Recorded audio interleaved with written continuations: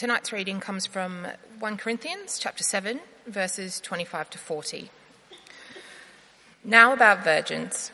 I have no command from the Lord, but I give a judgment as one who by the Lord's mercy is trustworthy. Because of your present crisis, I think that it is good for you to remain as you are. Are you married? Do not seek a divorce. Are you unmarried? Do not look for a wife. But if you do marry, you have not sinned. And if a virgin marries, she has not sinned. But those who marry will face many troubles in this life, and I want to spare you this. What I mean, brothers, is that the time is short. From now on, those who have wives should live as if they had none, those who mourn as if they did not, those who are happy as if they were not, those who buy something as if it were not theirs to keep, those who use the things of the world as if not engrossed in them.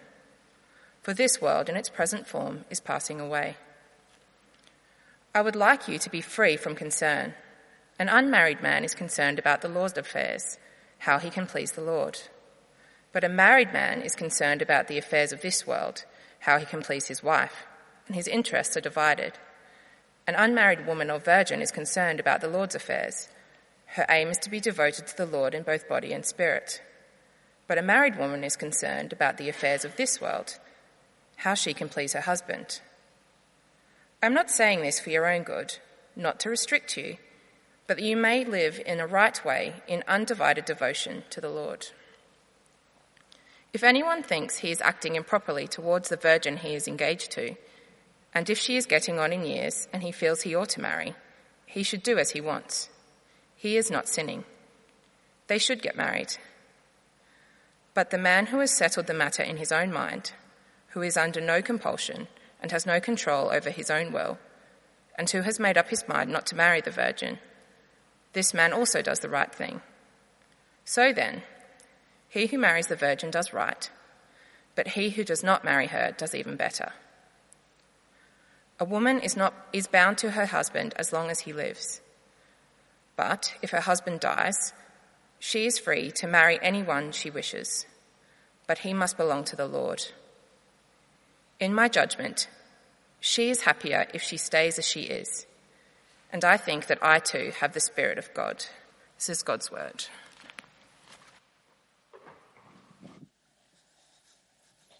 Evening. If we've not met, my name's Phil. I'm one of the ministers on the staff here, and I think we're all going to need God's help as we look at a rather sensitive subject tonight. So let's pray, and then we'll look at God's word together. Father God, we thank you that your word is true, and we thank you that you are a God who loves all that he has made. And so we thank you that your advice is for our flourishing, not to limit us. We pray that you would help us to trust this. And so, Father, we ask that the result would be that we leave tonight with a deeper confidence that you are good in what you give and in what you withhold, and you are good in all your ways. Amen. Look, before we actually get to the passage, I need to talk to you about Sherlock Holmes, and I need to talk to you about friendship, if that's all right. Bear with me. Actually, it is relevant, I promise. Who saw the Sherlock Holmes Christmas special? Who understood it? Yeah, good. I'm not the only one. I had not got a clue what was going on. Yeah, okay, fine. You were at Imperial, I understand. Anyway, there was a moment in it where they're back in Victorian times. I presume even those who didn't watch it know who Sherlock Holmes is. Okay. Surely I can get away with that cultural reference. They're back in Victorian times. And Victorian Dr. Watson is talking to Victorian Sherlock Holmes. And Victorian Dr. Watson is saying, he's quizzing Sherlock Holmes on why on earth he's never seen him with a woman. His distinct lack of a love life is rather troubling to Dr. Watson. He says, surely there's someone. I mean, surely you've, been with a woman. It's not, you're not normal, he says. You see, Sherlock Holmes is a bachelor. And that is just a weird thing, to be a lifelong unmarried person. So naturally, as his friend, Watson wants to find out about this weirdness. Or at least he does in the modern version of Sherlock Holmes. If you go to the books, which I haven't read, I only know the things that have been on TV, but I spoke to somebody this week who's read all of the Sherlock Holmes books. There are 60 of them that Arthur Conan Doyle wrote, from A Study in Scarlet to The Adventure at Shoscombe Place. And never once in all of them does Watson, in the originals, find it necessary to ask Sherlock Holmes to explain why he's a bachelor. It's never discussed, never questioned, never even raised. Because back then it was just perfectly normal. Most people did get married, but a significant number didn't. And it's not that they were just all gay and repressed. I'm sure some were in a time when you couldn't be openly gay, but not all of them. Actually, it was just normal. It was okay in that culture not to get married. It was accepted as a fine choice in life. But in our sex-mad culture, that's just weird. That's nuts. That's just way, way out there. You see, we've so idolized sex and romantic relationships that we think you can't be living a full, a fulfilled, a happy life unless you're romantically involved. So I've got to sort this out for you. And in spite of the fact that sexually transmitted diseases are getting to epidemic levels in this country, and in spite of the fact that 11-year-old children text pictures of their genitals to each other, and in spite of the fact that it's normal client entertainment to go to strip bars in the city, we think we are the culture that is normal. And we think we're well-balanced and right-thinking, and they're the ones who've got the explaining to do. We don't come to a passage like this in a neutral position. We come with a particular cultural framework, and ours, I've got to say, is an odd one, historically and globally. It's an odd one. The other thing, and that's related to that, and that impacts how we read 1 Corinthians 7, is our view of friendship. Just as we have this insanely high view of sex and romantic relationships, I think we have a correspondingly dangerously low view of friendship. When someone you fancy says, "I'd like us to be good friends," you know what they mean is, "I want you at arm's length. I want a less intimate, less deep, less involved relationship with you." Friendship is a sort of a downgrading of affection and relationship. In our culture, it's what C.S. Lewis memorably termed as a sort of vegetarian substitute for the more organic loves. Isn't that a brilliant phrase? And so in our digitized culture, we have thousands of friends whom we hardly know and perhaps haven't ever physically met. We ditch old friends and we pick up new ones quite easily when we move. And rarely are we intentional about friendship. Friendship isn't something that by and large we're thinking about. Very few of us, when we sat down at the beginning of this year, thought, you know what I really want to work at is think, how do I grow and deepen my friendships? How can I help our friendships grow and flourish? How can I invest in them? We just don't think in those sort of terms about friendship. One guy I talked to this week said, friendship these days is disposable. It's a temporary thing to tide you over until you find someone to sleep with. It's quite blunt, but actually it does capture where our culture is. This is not a healthy culture. The Bible is full of explicit teaching and examples to help us see the importance of friendship. The reason I wanted to go through that is we need to understand, if we come to 1 Corinthians 7 thinking our culture is normal and healthy and right, we will never listen to God's word. If the attitudes of the Sherlock Christmas special and Downton Abbey's Desperate Lady Edith, if those are the things that we think that's the right way to think, then we will find what the Bible says just utterly implausible or undesirable. And either way, we might cognitively understand what Paul says in 1 Corinthians 7, but it will bounce off our hearts and leave us totally unaffected. And so we need to pray that our hearts are shaped by God's truth and that we're willing to be humble enough to recognize our culture may not have it all right. Now, we're diving back into the second half of 1 Corinthians 7. We've been working as a church through the book of 1 Corinthians in the evenings. And Paul is writing to a church in a city which is every bit as sexually confused and active as London today. And so in this young church, you've got a whole load of people who are probably wildly sexually active. And they've turned to follow Jesus and they're like, okay, what do we do now? Because we get the impression that's probably not all right. So how should we live? And in the first half of chapter 7, he's taught them, actually I should do first half over here, shouldn't I? Because we go that way anyway. Anyway, in the first half of chapter 7, he's taught them, okay, what does marriage look like if you follow the Lord Jesus and you want to live a life informed by the fact that he's coming back? And in the second half, he's now going to look at what does it look like if I'm not married and I want to obey Jesus? What does it look like if I'm not yet married?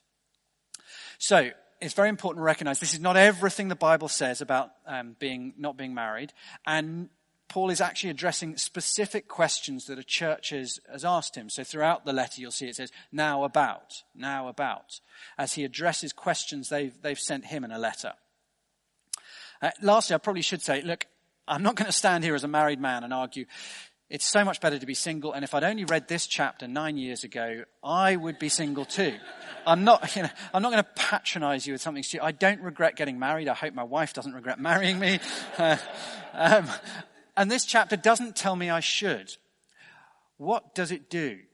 What it does do is it actually says, look, that culture too devalued singleness. It devalued the unmarried life. And Paul says, look, I want you to realize there are real, genuine, tangible benefits in not marrying. In particular, if it is that you want to give your life to serving God. If God really is number one, then actually it's something worth considering. And he wants to remind us that any decisions in life, in particular big decisions that have an impact on the direction of your life, must be informed by, must make sense in the light of the fact that Jesus is soon to return. Okay, that's a long introduction. Let's get into the text. So firstly, spare yourself trouble in troubled times. Verse 25. 1 Corinthians 7, verse 25. Now about virgins, I have no command from the Lord, but I give a judgment as one who by the Lord's mercy is trustworthy. So the Corinthians had, it seemed, asked him whether unmarried Christian girls, virgins, should stay married, should get married or should stay unmarried. And Paul can't quote Jesus because he didn't speak about this particular issue. And it's very comforting, encouraging to recognize they don't put words in Jesus' mouth, the apostles. They're very clear when Jesus speaks and when he hasn't spoken about something. But although Jesus hasn't spoken, Paul is Jesus' apostle, as he says right at the end of the chapter, verse 40. He has the Spirit of God, and therefore he is able to give them real and useful advice. Verse 26. Because of the present crisis, I think that it is good for you to remain as you are. Are you married? Do not seek a divorce. Are you unmarried? Don't look for a wife. But if you do marry, you've not sinned. And if a virgin marries, she's not sinned. But those who marry will face many troubles in this life, and I want to spare you that. The first thing we see here is that it is a matter, do you see in verse 28, not of morality. It's not a right and wrong. It's a matter of wisdom. We're not in the realm of right and wrong, but of sensible, useful, practical, wise. Secondly, what he says is very much affected by something that he calls in verse 26, this present crisis. Now, annoyingly, Paul doesn't tell us what that is, so we don't know. But that's never stopped me speaking. No. So what is going on? What is going on? We don't know for sure, so we've got to tread lightly. But from the New Testament, from the book of Acts, and from ancient history, we know that there are a number of very severe famines at this time. And so it may well be that Corinth is in the grip of one of those. Some major upheaval is going on, and that leads Paul, thirdly, to give the advice. Verse 26, this is no time to make major life changes. Do you see that's what he basically says? Because of this present crisis, I think it is good for you to remain as you are. And in particular, verse 28, if you get married, it will bring troubles in this life. Well, if he's thinking about a time of major crisis, to get married at that point is to take on a major responsibility, to add a huge layer of emotional complication and commitment at the very time when it's more likely than ever that one of you is going to die. And in the days before contraception, marriage is almost inevitably going to lead to children. Now, do you really want to be pregnant or to have a vulnerable newborn baby when there's a plague or a famine or civil unrest and rioting going through? So this first bit of advice is really coloured by a particular issue at Corinth, a short-term thing, famine, disease, civil unrest, whatever it is. But he's basically saying, look, when the Titanic is sinking and you're running across a sloping deck trying to find the lifeboats, that is not the time to drop down on one knee and propose. You know, it may be a great romantic gesture, but it's actually really stupid. And it's not fair either. It's not fair to stir up emotional bonds and to deepen emotional ties at the very point when one of you could well die. And so Paul says, look, be sensible. I want to spare you trouble. This really isn't the time to be for that to be the number one thing on your mind. But then in the following verses, he broadens things out and he gives us principles that apply not just at that point, but for all time. So secondly, live now in the light of eternity. Verses 29 to 31. What I mean, brothers, is that the time is short. From now on, those who have wives should live as if they had none. Now, it's a bit of a clunky translation.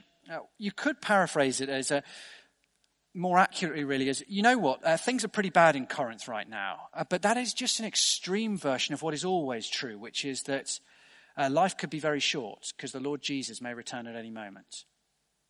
So there's a particular reason you're aware of the brevity of time in Corinth right now, but actually time is always short in a very real sense until the Lord Jesus returns.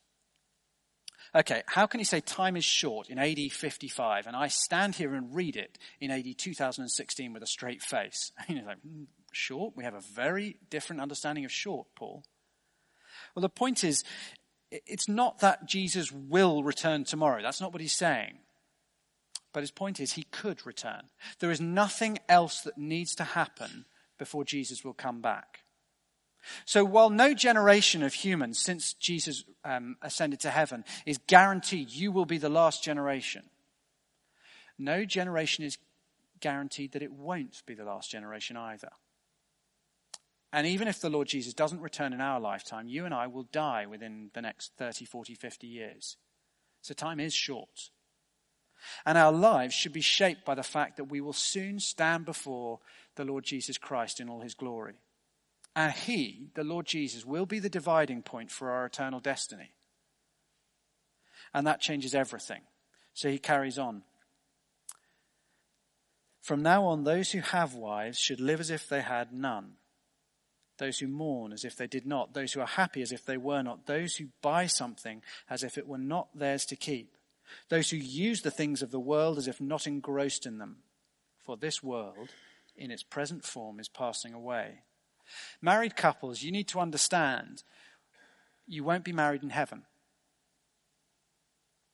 You won't be married for all eternity. Your marriage is temporary. And so it's important to live in the light of that and to invest yourselves not just in your marriage, but also in things that will last into eternity. Verse 30, those who should mourn as if they did not. Now, I know somebody at this church buried a close relative this week. Paul's not saying, act as if death doesn't hurt, laugh it off. But he is saying that the way that we grieve, the way that we mourn, should be coloured by the fact that death is not the last word. It's not a full stop, it's a comma if you trust in Jesus Christ. Those who die trusting in Jesus will rise to eternal life. And so if you trust in Jesus, while death is painful, it is not eternal. And that makes all the difference. Verse 30, those who are happy as if they're not. You see, the greatest happiness that you can ever experience on earth will be nothing to compare to the happiness of heaven. 30 to 31, as he talks about those who buy something as if it were not theirs to keep, those who use the things of the world as if not engrossed in them. See, we won't take our bank balances, our eye gadgets, our cars, our houses. We won't take any of it with us to God's remade world because there'll be a whole lot of better stuff there. We won't need it. So sit loosely to it here. Don't act like it is desperately important to you. You'll only have it for the brief few years of this earth. But for all of eternity, you'll have much better things. And so he finishes, verse 31, the world in its present form is passing away. The fact that Jesus will soon return changes everything. Everything. Now, I guess any normal Sunday, there'll be a number of us here who wouldn't call ourselves Christians. And you're probably listening to this, and you may well look at some of the decisions your Christian friends make and think, that is stupid. It makes no sense at all the way you run your lives sometimes, some of the decisions you make. Good. It shouldn't. It really shouldn't. But it's not that where Christians, they're people of faith rather than reason. They just do illogical, stupid things. No, Christians apply the same logic that you do. It's the set of facts that are different. They're applying the same logic, working out life, taking decisions exactly the same way that you are. It's just they're working from a different set of facts. You see, in history, as a fact, Jesus Christ died on a cross to pay for sins. In history, as a fact, he rose to new life and was seen by eyewitnesses. And one day it will be a historical fact. In fact, it will be the end of history. He will return back to the world. And if you believe those things, if you're convinced they're true, you're bound to live life differently, to come to different conclusions, to make different decisions from someone who thinks this world is all that there is. So the pressing question is not, is he mad for giving up that relationship? Is she mad for turning away from that career? The question is, did Jesus Christ rise from the dead? That is the most important question in all of history. And you could do a whole lot worse than spend some serious time in 2016 investigating that for yourself. He then carries on. And the third thing I think we really see here is that he calls us to live a life devoted to the Lord, as he now applies the principle that he set out in 29 to 31. So 29 to 31, he said, live now in the light of eternity. And he says, in particular, live devoted to the Lord. Look at verses 32 to 35 with me. I would like you to be free from concern. An unmarried man is concerned about the Lord's affairs, how he can please the Lord. But a married man is concerned about the affairs of this world, how he can please his wife, and his interests are divided. An unmarried woman or virgin is concerned about the Lord's affairs. Her aim is to be devoted to the Lord in both body and spirit. But a married woman is concerned about the affairs of this world, how she can please her husband. I'm saying this for your own good, not to restrict you, but that you may live in a right way, in undivided devotion to the Lord. So again, he's not giving us commands, he's giving us wisdom, counsel, advice. And his basic point is that we should seek to live lives devoted to the Lord, concerned with his affairs. Now, of course, you can serve the Lord if you're married. Of course, married couples can be very devoted to the Lord. I think lots of the married couples here do an enormous amount. If the married couples here stop doing what they're doing, there'll be a huge number of things not happen in church. And of course, you can be unmarried and be just devoted to yourself. He's not saying that marriage is inherently selfish and unmarried people are inherently servant-hearted towards Jesus.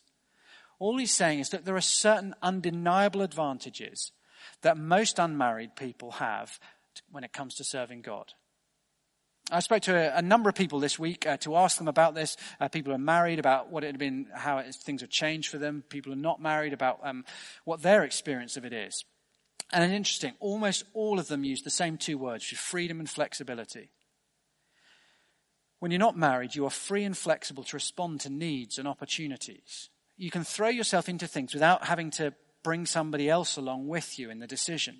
You don't have to check with somebody else's schedule. You don't have to compromise with somebody else, run it by somebody else.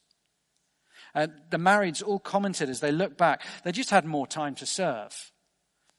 A lot of them said, I may not have used it that way, but now as I look back, I had a whole lot more time to serve than I do now, and especially once kids arrived. And lots of the married couples, interestingly, said, it's much harder to have a quiet time now I'm married. Just there's somebody else in the house I need to talk to about what's happening later. There's somebody else in the room. It's just a whole lot harder to maintain my relationship with God, if I'm honest. It's very interesting. A number of them said that. You know, the more extreme end, I've got married friends and the husband and wife just cannot agree on the same church. He's just not happy at the churches she's happy in, and she's really unhappy at the churches he's happy in. Another good friend of mine, his wife's just decided she doesn't want to go to church anymore, and she doesn't want the family going either. It's pretty hard to be devoted to the Lord when you're in those situations. But Paul actually, he's not really writing about the extreme end. He's just reflecting the basic truth that when you have to factor in someone else, a partner, a family, well, life's a lot less simple. And when you don't have to, you're much freer to choose. How do you use the resources of your time, your money, your energy to serve Jesus Christ?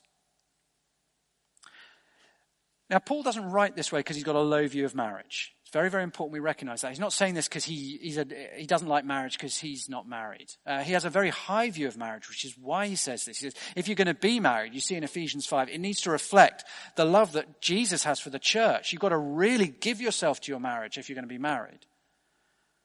And so he says, look, it's going to take time and effort and focus. So you need to be aware that you're going to have to cut back on some things. So it's just a basic fact. You will have less time. You will be less free. And so he then comes to summarize really what he's got to say in verses 36 to 40. And it's important that we get to there because otherwise you can get a sort of unbalanced idea of what he's been saying. But he basically comes to the conclusion. He says, look, marriage is good. Singleness is better if you're thinking about freedom to serve God. If you're thinking about being free to serve God, if you want to maximize that, marriage is good, but singleness is better. Verses 36 to 38. If anyone thinks he's acting improperly towards the virgin he's engaged to, and if she's getting on in years and he feels he ought to marry, he should do as he wants. He's not sinning. They should get married. But the man who's settled the matter in his own mind, who's under no compulsion, but has control over his own will, and who has made up his mind not to marry the virgin, this man also does the right thing. So then, he who marries the virgin does right, but he who does not marry her does even better. Now, verse 36 is actually really, really hard to translate. The word getting on in years means overripe. And it could just as...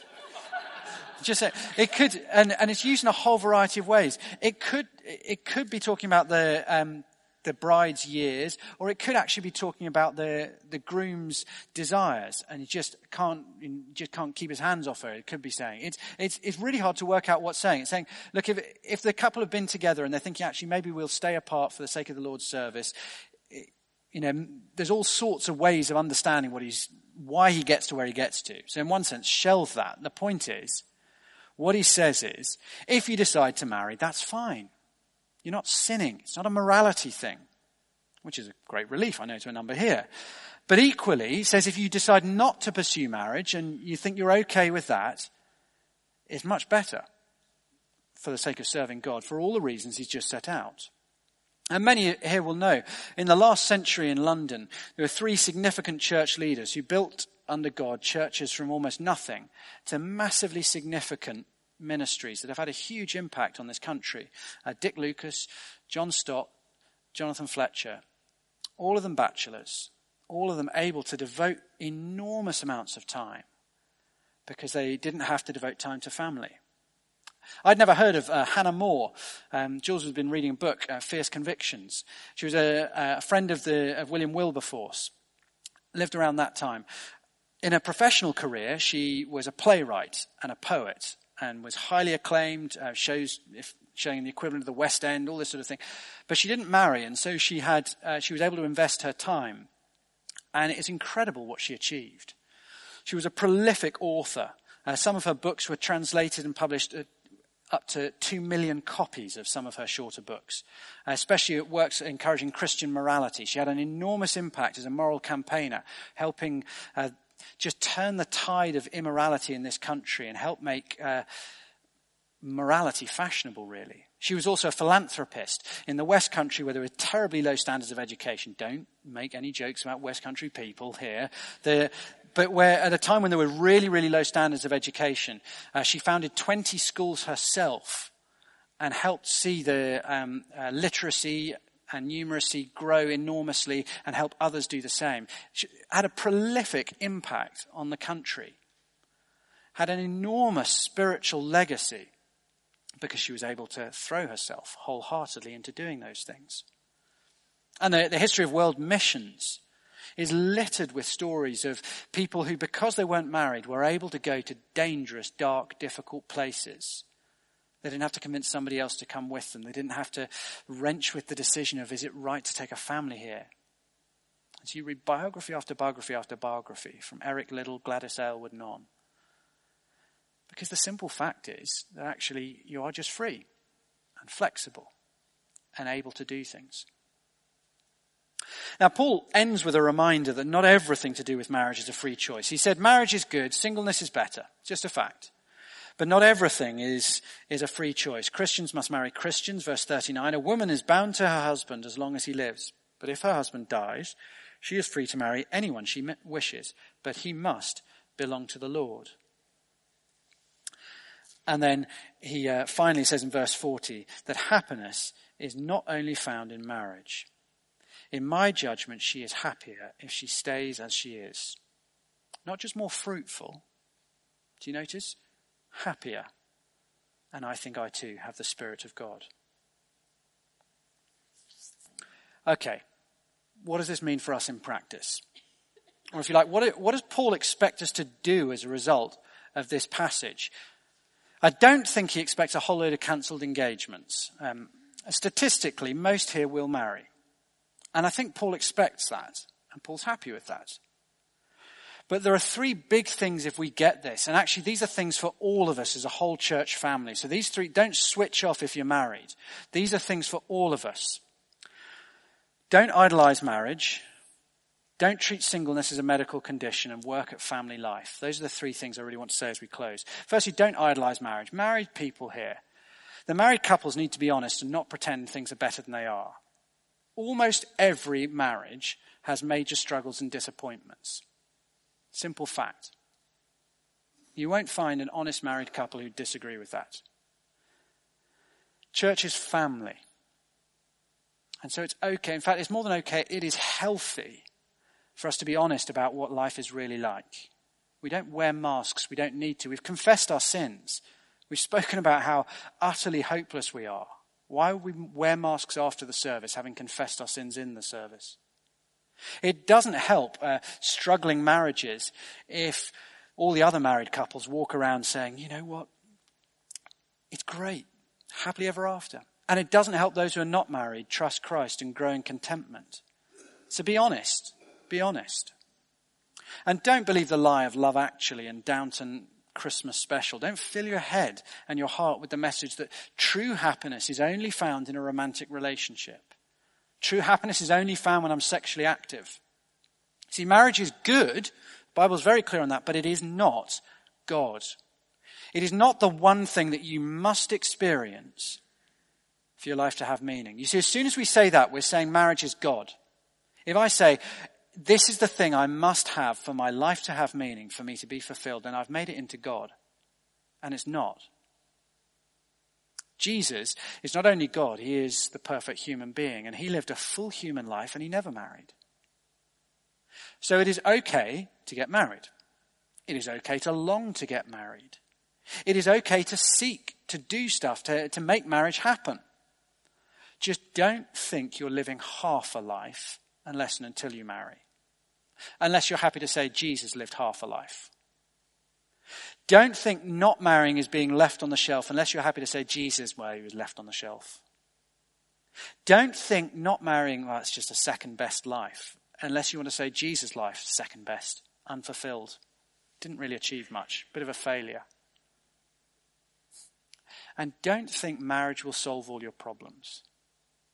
Actually, that's probably putting it too strongly. I don't think any of us actually think marriage will solve all our problems. But perhaps more pointedly, don't think marriage will make you as happy as you think it will when you're not married.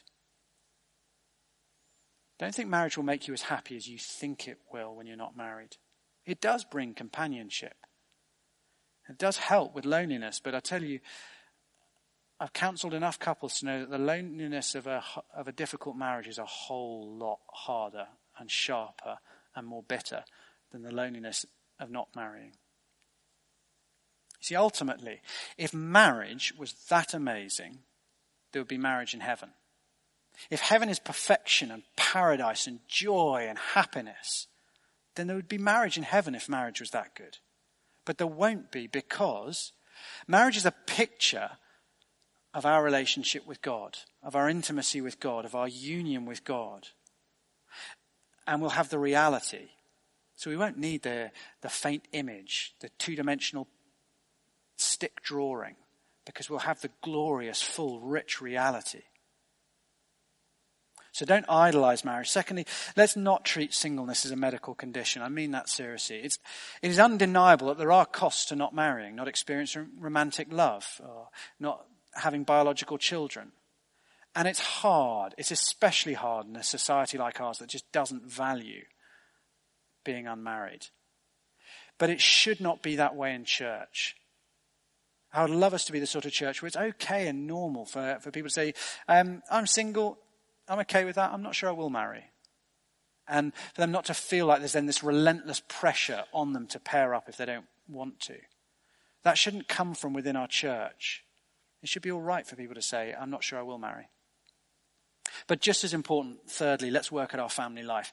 You see, it's no good saying it's all right for people to say, I think I'm going to stay single, unless we make this church the sort of place where the unmarried life is not the single life. In fact, I've tried not to use the word single in this sermon because I just think it's unhelpful. It gives all the wrong impression of what life should be. There's relational life or there's single life. That is not the Bible's picture, because the Bible says if you're part of church, you are in a family. And biological family is just a picture, a sign of the true family. So life in a church family, whether you're married or unmarried, should never be lonely or isolated. And when I think about that, I guess I do think that I, and probably most of us, need to repent and change a bit. I don't mean that too harshly. I just mean it's hard in central London with disparate lives to make real family. And so we're going to have to work really hard to do that. We need to generate a culture in church where it's normal for people not to get married and where you're not relationally poor if you don't. See, church should be more than just a network of friendships. I think this is something I've been reflecting on this week. Church shouldn't just be a network of friendships. It needs to be a family, and there are differences. See, in a family, you have strong relationships with people who are slightly different from you, different ages. Older, younger, male, female, married, unmarried. And that's down to all of us. And tentatively, I wonder if we're as strong as we could be here.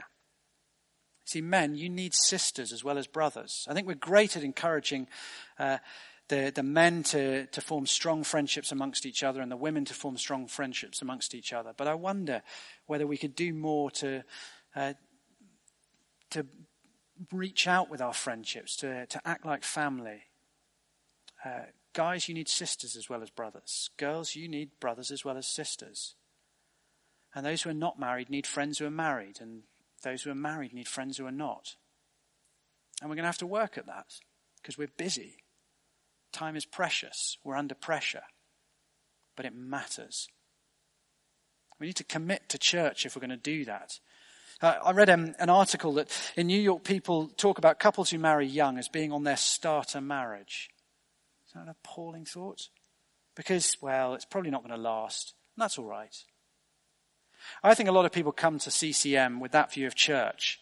That, it's central London. I'll be here for a couple of years. It's a temporary thing. And so, sadly, I think people don't fully commit always. Don't forge deep friendships. This is not a starter church. This is not a commuter church. This is a real church. This is Jesus' church. You are my brothers and sisters. And as you look around, this is your family. Invest in them. Commit to them. Build deep friendships. Don't move on quickly or easily. Commit to serving them. It was very interesting. One of the things that a number of people said to me in emails this week was that the times I feel least lonely are when I'm most committed to serving other people. The time I feel most relationally fulfilled is when I'm most committed to serving other people. Let's give ourselves to others. Let's build a community that is rich and deep. And that's down to all of us. Let's pray. Father God, we ask that you would help us in this. We pray that you would help us to be different from London. Father, we ask for your forgiveness for the times we've let each other down. And we pray that those of us who have been let down would not hold grievances. And we pray that all of us would seek to give our time, our efforts, our energy, And we pray that, Father, that as you look on and as the world looks in, you would see a real family that loves one another. Father, we beg you that the Lord Jesus would be glorified by the way that we love each other. Amen.